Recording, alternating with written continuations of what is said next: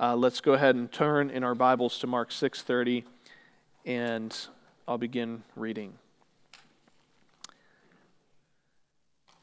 The apostles returned to Jesus and told him all that they had done and taught. And he said to them, "Come away by yourselves to a desolate place and rest a while." For many were coming and going, and they had no leisure even to eat.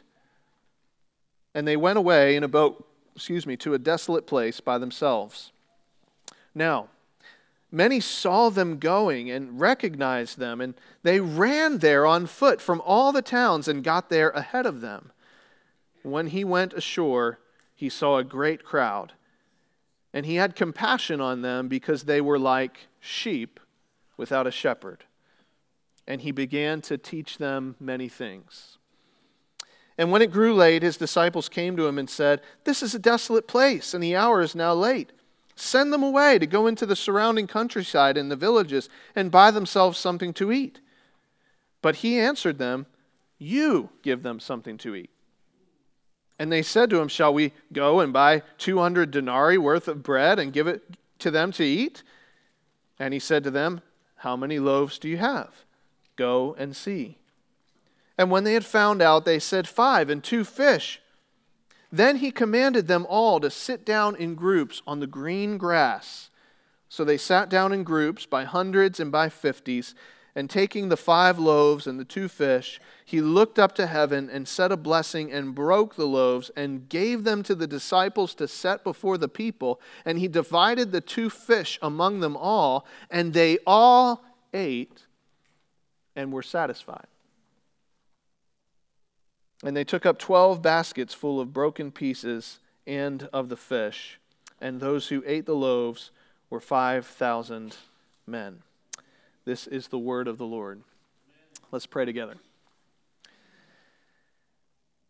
Father in heaven, we worship you for your greatness and your splendor. But one of the things that ignites our heart in gratitude is the reality that you are our good shepherd. That you own us, that you cherish us, that you guide us and feed us and protect us, you know us, that you gather us. And Lord, as we gather here today, we know what we're doing is just anticipating the day when your whole flock will gather around your throne and worship you as our shepherd and our king. And so, Father, I pray that as we engage your word today, that you would help us to see with the eyes of faith and live for that day instead of just for the present. Father, as we look forward to that, we also lift up David as he is preaching in Mingus to fill in for Pastor Mark back as he has not been feeling well. I ask that you would anoint David with your grace and your spirit and give him an effective ministry there at Mingus Baptist Church. We pray for Sammy and Jamie as they minister in song to City View Community Church in the city. I pray that you would pour out your grace through their music, and I pray that you would bless that congregation through their ministry. Father, we think of our brothers and sisters around the world. I think of the Ebyers in Thailand right now who are preparing to move to their permanent ministry location, and I just ask that you would give them grace with their neighbors, and that you would just plant them there and make them an effective couple for your glory there among the Isan people of Thailand. We think as well of our brothers and sisters right now in Afghanistan. We can't even imagine the kind of difficulties and terror that they are facing every single day with the unrest and the just outright evil that they are facing. And so, Father, I pray that you would pour out your grace into their hearts, help them to be faithful even to the point of death, and to find that you are sweet, that you are satisfying, that you are enough, even in their darkest times. Lord, we pray as well for those, our neighbors to the southeast who are in the path of Hurricane Ida. And we ask that you would, Father, please protect them, that you would keep everybody safe, and especially as they go through a time of kind of a COVID surge and now this, we ask that you would just be merciful and show your glory by saving lives today. Lord, I pray you'd open up your word to us and help us to understand who you are and have a relationship with you as a result. In Jesus' name, amen. On April 27th, 2017, the word sheeple was added to the Merriam-Webster dictionary. How many of you have ever been called a sheeple before? Nobody likes to be called a sheeple. It was first used in print in 1945 by a journalist complaining that the government can get away with just about anything because the sheeple will stand anything, will just do anything that they're told to do. Now, nobody wants to be called a sheeple. Sheeple do whatever the government tells them to do. They believe everything they hear in the media. They follow a religious leader or a popular author without ever questioning their teachings or their character. No, we would rather be a sheepdog, right? It's not always popular. It's not always comfortable. It's not always easy to be a sheepdog, but at least the sheepdogs are free to think what they want to think, and so that's what we would rather be. Being compared to a sheep is not flattering, is it? Sheep aren't known for their intelligence. They follow a crowd. They walk into foreseeable dangers without a second thought. Sheep seem docile and compliant at times, but other times they are inexplicably and unreasonably defiant for no reason. And yet often in Scripture, that is exactly how all of us are described. It doesn't matter if you are the most passive, wet noodle of a worker bee or a muscle-bound prepper with enough firepower buried in your bunker to last a year-long siege. It doesn't matter. The Bible compares you to a sheep. Sorry if that offends you, but it's true.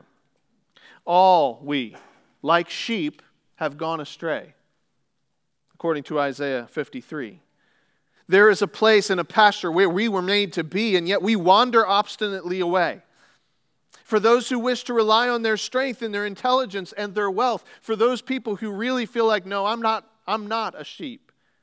We're told in Psalm 49 that they are like sheep appointed to the grave, and that death shall shepherd them into their final abode. In many ways, all of us are sheep. And yet for believers in Jesus Christ, this comparison is neither surprising or discouraging for us.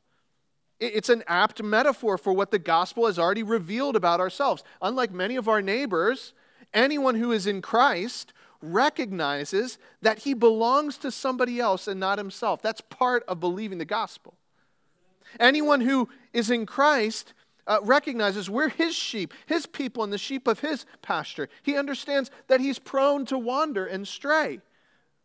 That the believer's not free without Christ, but a slave to his sinful desires. That he needs a Savior and a shepherd. This is what we understand as believers in Jesus Christ. And so for the next 5 sermons, I want us to meditate on the reality that our God is exactly that. He is the good shepherd. He's the shepherd we desperately need. We'll see that reality, the reality of Jesus, of God as a shepherd, is a healing salve for sin-sick hearts. And I'm excited about that because I need to hear it. But it will also challenge us in ways we may be too proud to desire. But for those who humble themselves under the mighty hand of God, who commit their way to the Good Shepherd, it will guide us to a place of greater joy and usefulness as we get to know our God better and better. Our Good Shepherd leads us even though we may wish to go our own way. He knows us better than we know ourselves. He protects us from dangers that we might not see. He gathers us when we are alone. And today we're going to focus on the reality that He feeds us, even though often we insist on feeding ourselves with that which is not healthy. And so today, that's where we want to focus. The Good Shepherd feeds his sheep. And according to the Bible, he does so in three ways. First of all, notice with me from God's word that the good shepherd feeds his sheep by taking care of their needs. He feeds his sheep by taking care of their needs. Did you know that the very first time that God is explicitly referred to as the shepherd occurs in the 48th chapter of the book of Genesis? Jacob, the father of the 12 men who would later become the 12 tribes of Israel, had reached the end of his life. And like his father and his grandfather before him, Jacob uses his final days to exercise the prerogative of blessing as God's chosen patriarch. And he blesses his sons and he blesses his grandsons. He brought his son Joseph in, and he blessed Joseph's sons in the name of the God before whom my fathers Abraham and Isaac walked, the God who has been my shepherd to this day. Think about what that must have meant to a man like Jacob. Jacob was himself a keeper of sheep, as was his father and his grandfather before him. He knew the meaning of the word. And as he looked back over his long life, he realized that through drought and difficulty, through famine and lack, through grief and loss, through seasons of sin and personal repentance, his God, his good shepherd, had guided him along the way and taken care of his every need. In fact, that's why he was in Egypt in the first place, because they were starving in Canaan, and God had provided a way for them to be safe in Egypt. God had provided his daily food. He had fed him in a literal sense. And as we walk through the history of God's people, we see that from cover to cover in the Bible. God takes care of his people. He fed them with manna in the wilderness. He guided them to a good land flowing with milk and honey. He even cared for them in exile. When Jesus comes, not only does he preach the truth, not only does he display his great power and miracles, but in just about every case where he exercises his divine power in miracle, these displays of divine power are also tremendous acts of mercy and provision. I mean, think about that. He could have shown his power in any number of ways, and yet what does Jesus choose to do? He chooses to heal the lame, to cleanse the lepers, to provide water, to change water into wine, to set a table in the wilderness for those who were hungry. A good shepherd cares for the needs of his sheep. In fact, this is the very thing that the prophet Ezekiel called out in the leaders of God's people in Ezekiel 34. The kings and officials and the nobles were supposed to be shepherds after God's heart. Here's what God says through the prophet Ezekiel. He says, shepherds of Israel who have been feeding yourselves, should not the shepherds feed the sheep?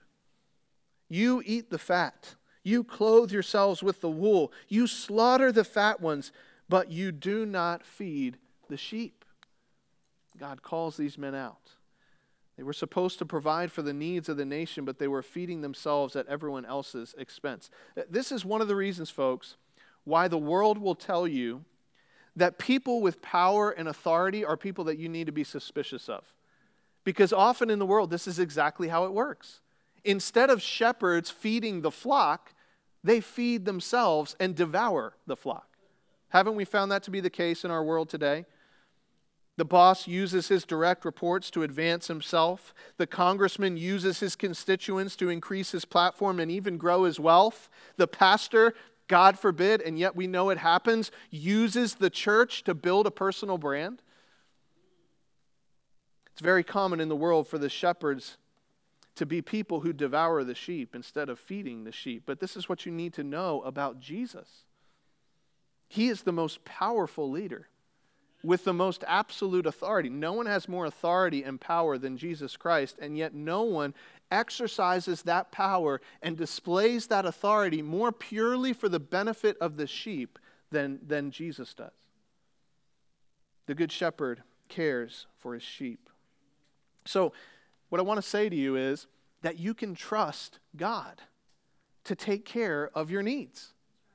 you can trust Him to supply every need you have, every single one. I learned this when I was a little child, and yet I need to keep learning it over and over and over again in my life. Haven't you found that to be the case? One day my dad came home, and he shared that he had lost his job, and I don't remember exactly how old I was. I guess I was the type of kid to sort of internalize that kind of thing, and so I remember going to sleep that night just worried. Are we going to lose our house? Are we going to be living under the bridge? What's going to happen? I could tell my parents were worried too. But that very week, I heard someone ring the doorbell.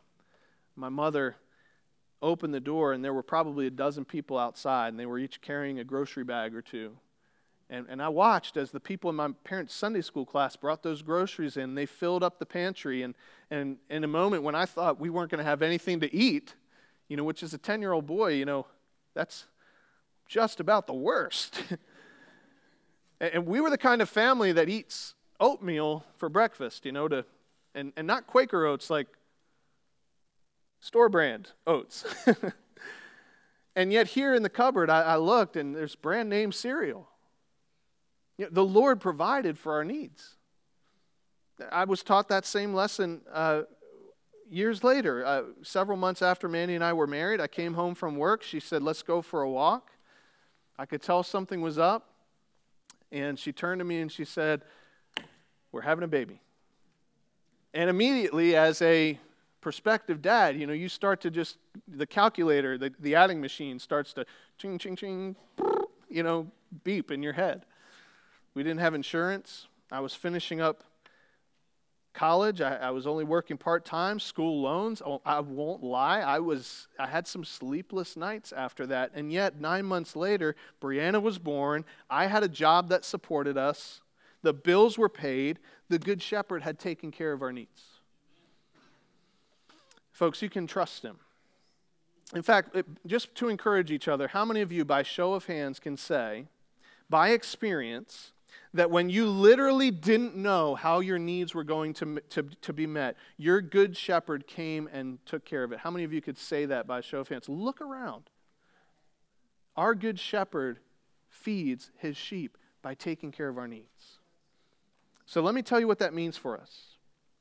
That means that you don't have to work 7 days a week for months and months and months and months at a time just to pay the bills. Let's just get really practical here. You can follow God's prescription in the Scriptures to work 6 days and rest every seventh. Now, I understand there are sometimes exceptions to the rule because things come up. But that means that you can have a rhythm of work and rest. That also means that when you have a need, you can just ask. You can say, "God, we need this."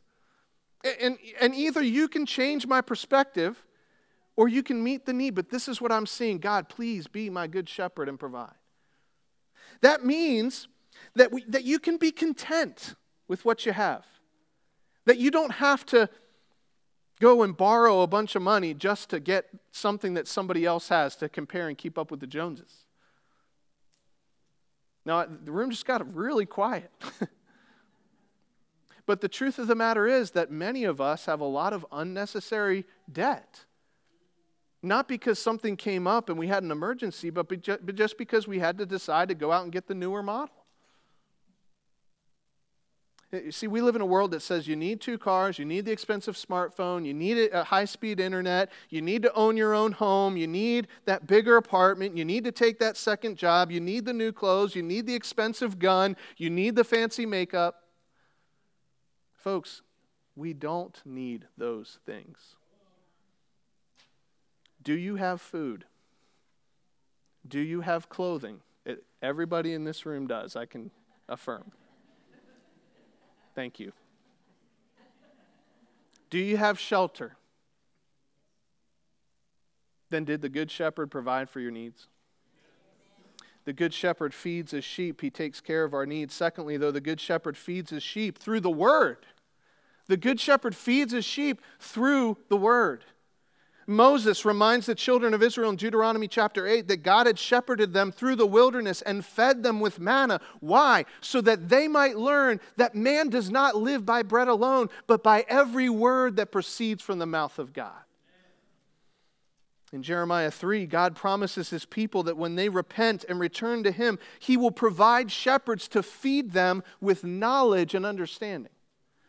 In Mark 6, the passage we read earlier in the service, when Jesus sees these Galilean countrymen that had come from miles around to see him, he sets aside his plans for a day of rest and refreshment because they were like sheep without a shepherd. And Mark tells us in verse 34 of Mark 6 that he began to what? To teach them many things. In fact, this is the subtext of the passage itself. This story of Jesus' feeding of the 5,000 is repeated actually in all four Gospels. It's it might be the only one aside from the resurrection that's repeated in all four Gospels. I didn't check that, so if I'm wrong on that, I apologize, but I think it may be the only miracle repeated in all four. And it's not just about people eating food in the green grass. Yes, Jesus fed them physically. But the point is, the gospel writers borrow language from the 23rd Psalm. The people are laying down on the green grass, and he's showing them that, yes, he's going to provide for their physical needs, but more than that, he's going to open his mouth, and he's going to give them his word, and he's going to provide for their spiritual needs. That he's going to guide them and feed them as the shepherd. And the sign, of course, is the multiplication of the loaves and fish. There's a physical blessing that they get, but the real benefit to the people comes when Jesus opens his mouth to teach. He had compassion on them because they were like sheep without a shepherd, so he began to teach them many things. Folks, this is so important. You need to eat to live. Not just physical food, you need truth, you need insight, you need wisdom. Each one of us is hungry for truth and insight. I mean, imagine trying to live in the world like an animal where you literally don't have any knowledge of truth or reality. We can't live that way. We need truth. And the world, each of us is hungry for this, and the world is filled with shepherds who are going to feed you all sorts of claims, and most of them feel like the truth because they're mixed in with so much that is true. And by the way, don't think too simplistically about this. Sometimes these messages that we are tempted to chew up and swallow and digest come to us not just in the form of statements, but in all sorts of forms. Artistic forms, art, music, through the way that certain values are rewarded and others discouraged, by the example of people that we look to. And we human beings are meaning makers. Someone said this, that we look at our world, we listen to our world, and we make meaning out of it, and we eat it, and we digest it. And you're going to be tempted to find food for your mind and your heart in all sorts of places that may or may not be healthy for you. But the Good Shepherd knows what you need. And in his grace, he's provided a way for you to know him and to understand your world and to understand yourself. He feeds you with his word, and this is a meal that in the long run will be far more nourishing and beneficial to you than any of the insights that you find in the world. How wise is the sheep who says with the psalmist from Psalm 119, "How sweet are your words to my taste. They are sweeter than honey to my mouth."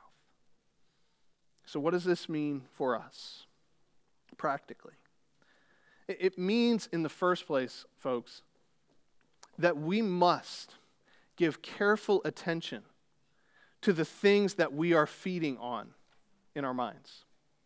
We must give careful attention to the food we are consuming. Never before in history have we had greater awareness of the way that GMOs and MSGs and saturated fats and processed sugars affect our physical body. But it seems to me that never before in history have we been less careful about what we consume in terms of ideas and values. How ironic that is, how dangerous that is. When I was a kid, we used to sing, "Oh, be careful, little ears, what you hear." How many of you sung that song as a little kid? And yet how easily we forget this lesson. We're grown now. We don't need that kid's song anymore, so we can eat poison? No. Be careful. Give attention to the things you're consuming. By the way, one of the areas requiring the greatest discernment is when an author or an artist actually trades on the name of Jesus in order to feed you a message that may or may not be biblical at all. Be careful. Many a sheep has been led to a contaminated pasture by a charlatan making lots of money off the name of Jesus while offering a message altogether different from the Lord's. Here's what I'm saying. Watch what you eat. In the second place, we must eagerly devour what our good shepherd has given us in his word. There's reason why we read so much scripture together when we gather together as a church. If you've come here for a while, you've experienced that. Why do we do that? It's because what we do in this room is a pace setter for what we do on Monday morning or Tuesday morning. And if you can't listen to a longer passage of Scripture on a Sunday morning when you're sitting in church, then how are you going to read and digest Scripture at 5:30 in the morning on Tuesday when you've got a whole day's work ahead of you? Some of you have probably wondered, why don't you spend more time talking about what's coming up? We need to know what's going on with the building. About these upcoming events. Why don't you make some more announcements? We need people to sign up for the events. And there's a very important reason why we guard our time. It's because as an under shepherd, as one of the people God has appointed here at Indian Creek to feed God's flock, I want to make sure that when you leave here, you can say, we fed on the word of God today. We didn't allow ourselves to be distracted by this or that event. These good things that are taking place are the best thing. The Lord feeds his sheep by giving them his word. Many of you fill similar roles. You aren't the chief shepherd, that's Jesus. But you do have a family, a Sunday school class, an Awana cohort. Sometimes this little flock will need advice. Sometimes they need to hear a good story or even a joke. But most of all, folks, what they need is this. They need to be fed true food. The truth of the Word of God. Our good shepherd feeds his sheep. He takes care of their needs. He feeds them with his word. But notice in the third place, the good shepherd feeds his sheep. And folks, this is precious and so important. He feeds his sheep by giving them himself. He feeds his sheep by giving them himself. In John's account of the feeding of the 5,000, we're told that when the meal was over and the crowd dispersed, Jesus and his disciples, they traveled by boat to the other side of the Sea of Galilee. The disciples go by boat. Jesus walks on the water, right? But then they get to the other side of the boat into Capernaum, kind of their home base, and the people find them over there. And John tells us that they start to ask him, Jesus, where have you been? And they're real eager to hear from him. And Jesus calls them out and he says, the only reason you're following me, the only reason you're after me today is because you ate the bread and the fish. You want another meal. And you're missing the point. And here's what he says. He says, the bread of God is he who comes down from heaven and gives life to the world. And they said to him, sir, give us this bread always. They're still missing the point. They still think, man, special bread, even better bread. Maybe it's like cinnamon and got butter on it or something like that. Jesus said to them, I am the bread of life. Whoever comes to me shall not hunger, and whoever believes in me shall never thirst. He said, the bread that I give for the life of the world is my flesh. Whoever feeds on this bread will live forever. Ultimately, the good shepherd feeds his sheep by laying down his life for the sheep, by giving himself for the sheep. Jesus' arresting claims that were so radical to the people listening that it led literally thousands of people to turn around and walk away and never follow him again, are a powerful metaphor for the kind of relationship that the members of his flock have with him. The laying down of his life on the cross is the ultimate means by which he sustains the life of his sheep for all of eternity. Listen, folks, let me ask you a question. Have you eaten this meal? Have you believed in the name of the Son of God? Has it become true for you that the bread of life causes those who believe to live forever? Some of you are here, and let's be honest, you're a lost sheep. You may not want to hear it, but it's true. And you're wandering around the hillsides and you're munching on all kinds of weeds. And some of them taste pretty good, but they make your stomach hurt. And some of them fill you up, but they don't actually satisfy. Or maybe you're in a complete desert and you're starving and you're searching, but ultimately you don't need a little patch of grass to get you into the next day. Ultimately, what you need is a shepherd who will guide you and feed you and really take care of you. Now, in saying that, I recognize what that means. I'm saying, folks, I get this. I'm saying that you cannot take care of yourselves. I'm saying that you cannot solve your own problems, that you don't write your own ticket. I'm saying you don't even belong to yourself. And I would go a step farther. The fact that you want to be your own boss, that you want to wander out wherever your heart takes you, the fact that you don't think you need somebody else telling you what to do is actually the root cause of your problem. And it's ultimately going to lead you over a cliff. And I'm not exaggerating when I say that. Actually, I'm pulling back. And what you need to do is to be found by the shepherd and taken up and carried back. The one who gave his own body for the life of the world. And you need to be forgiven of your sin, and you need to trust him. He is a better guide to you than you are. There are others of you in this room that need to be reminded that if he did not spare himself in pursuit of his sheep, then there is nothing he won't do to keep you and protect you and provide for you until the day he takes you home. You may not be clinging to him all that tightly, but you can rest assured that if you are his sheep, then he is clinging to you with an ironclad grip. He is your shepherd. So folks, let's remember this. Let's remember who he is. He is our good shepherd. He feeds his sheep. He takes care of our needs. He gives us his word. And ultimately, he gives us himself. Would you pray with me?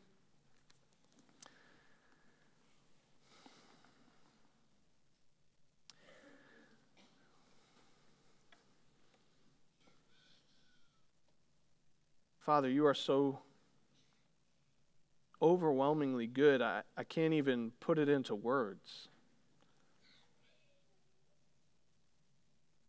That you would not just be patient with us and go after us, but at such a cost.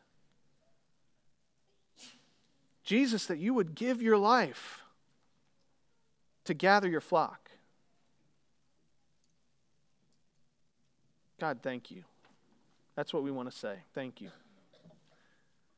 And Father, forgive us for being restless and not trusting you.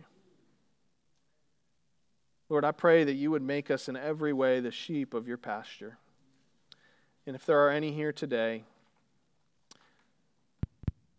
who find themselves in that category of lost sheep, I pray that you would use this message, these people, to bring back the prodigal and to restore that which is lost. Father, I pray this in Jesus' name. Amen.